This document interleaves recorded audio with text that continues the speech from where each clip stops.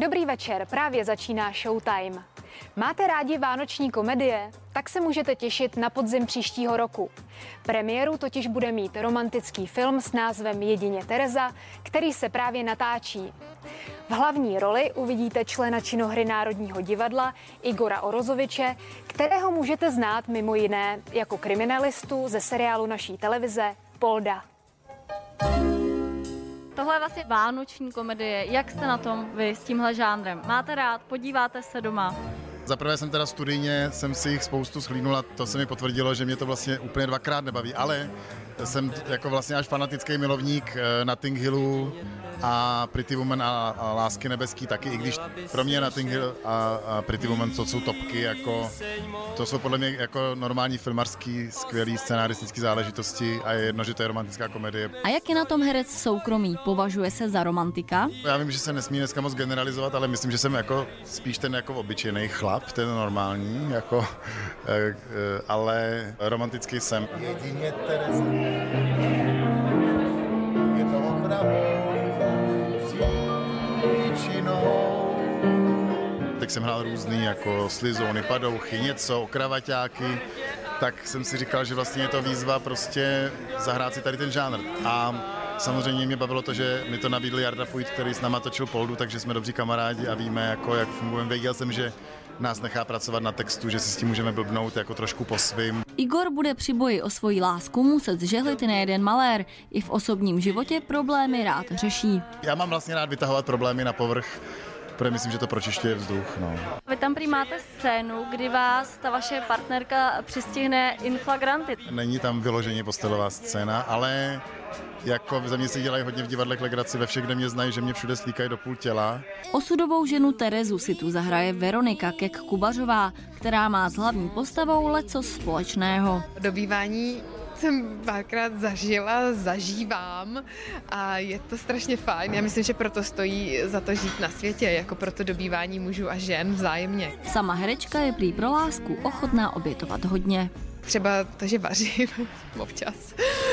A pořídila jsem mýmu manželovi teda nám, ale hlavně jemu psa. Takže to byl takovou věc, kterou jsem se neuměla úplně představit, že zvládneme a zvládli jsme. Takže to byl taky takový posun vlastně kvůli tomu partnerovi. Bára Basiková si na sklonku roku zabilancovala. Ten letošní pro ní byl tak pro řadu jiných umělců velmi náročný. Sice přišla téměř o veškerou práci, ale našla si jinou vášeň, a to blogování. Kromě toho jí největší radost dělají i její 3 děti, 11letý syn Teodor a dcery Anna a Marie, které brzy oslaví 29. narozeniny. Vánoční svátky tráví Bára tradičně na chalupě. Jsem za to ráda, že zase vypadneme z Prahy, protože je to tady přeci jenom někdy takový hektický a tam je klid, příroda. Během adventního času mívá zpěvačka běžně až 40 koncertů. Letos se konal jen jediný, a to pouze online. Dívat se do prázdného hlediště, do prázdného divadelního sálu je zvláštní, ale musíte si prostě představit, že vás sledujou lidi u televizí nebo u monitorů, počítačů a že to někde prostě poslouchají. A i když se někteří politici domnívají, že kultury netřeba, tak já si myslím, že to není pravda, že národ kulturu potřebuje. Vy jste vlastně tu uměleckou pauzu letos využila i k tomu, že jste začala psát. Naplňuje vás to nějak to psaní toho blogu, nebo proč jste s tím vlastně začala? No tak já jsem psala vždycky, když ta situace letos na jaře nastala, tak v podstatě moje dcery mě k tomu vyzvali a říkali, mami, tak něco dělej, umíš psát, tak piš. Tak jsem začala psát a je fakt, že mě to hrozně baví, že jednak jsem si tím kompenzovala, nebo kompenzuju stále tu nemožnost koncertování, protože to mi opravdu chybí hrozně moc, tak aspoň píšu. A vypadá to, že teda budu psát ještě nějaký čas a že z toho bude kniha. Já jsem letošní nový rok přivítala se synem v Palermu. Byli jsme spolu prostě na výletě po památkách a když jsme krátce po půlnoci si v hotelu připíjeli dětským šampaňským, tak jsme si přáli, že, aby ten rok byl krásný, aby jsme byli zdraví, aby bylo všeho dost a měli jsme se rádi. No, tak to tak jako úplně nevyšlo, ale vlastně to podstatný a to je to, že jsme zdraví a že jsme spolu, tak to vyšlo a to je vlastně asi to nejvíc, co si můžeme přát. Kromě toho by si zpěvačka už přála být taky babičkou. Jo, to bych si přála, aby měly dcery už nějaký dětičky. Já si myslím, že až nastane ten pravý čas, takže se stanu babičkou a budu pyšnou babičkou. Dramatický štědrý večer má za sebou Olga Menclová. Přímo do domu jí nabouralo auto. Menclová nehodu popsala na sociální sítě a doprovodila jí snímkem Rudolfa Hrušinského a jeho hláškou z filmu Jiřího Mencla Vesničko má středisková. Auto jsem si k Vánocům nepřála, ale stejně přijelo. Podezírám Jirku, to jsou přesně jeho forky. Asi, aby se nám moc nestýskalo. John Travolta byl letos na Vánoce poprvé bez manželky Kelly Preston. Herec sdílel video, jak s dětmi prožívá svátky. 66letý Travolta ztratil už 2 blízké. Manželka zemřela na rakovinu v červenci tohoto roku a před 10 lety opustil rodinu po nehodě teprve 16letý syn Jet. Travolta se snaží konec roku zvládnout optimisticky. Dokonce se oblékl do kostýmu Santa Clause, aby podpořil projekt nakupování online. Rihanna údajně čelí žalobě. Měla použít skladbu německého dua King Khan a Sabalou pro komerční účely bez povolení. Oblíbená zpěvačka použila skladbu v krátkém videu na Instagramu. To má dnes již více než 3 miliony shlédnutí a původní autoři tvrdí, že jim byla způsobena velká újma. Zpěvák Tom Artvey se letos navzdory koronavirovým omezením oženil a tím zřejmě překvapil i své fanoušky. Novomanželé svatební cestu ale zatím nestihli. Chtějí prý počkat, až všechny opatření pominou a pak odletět do tepla aspoň na měsíc.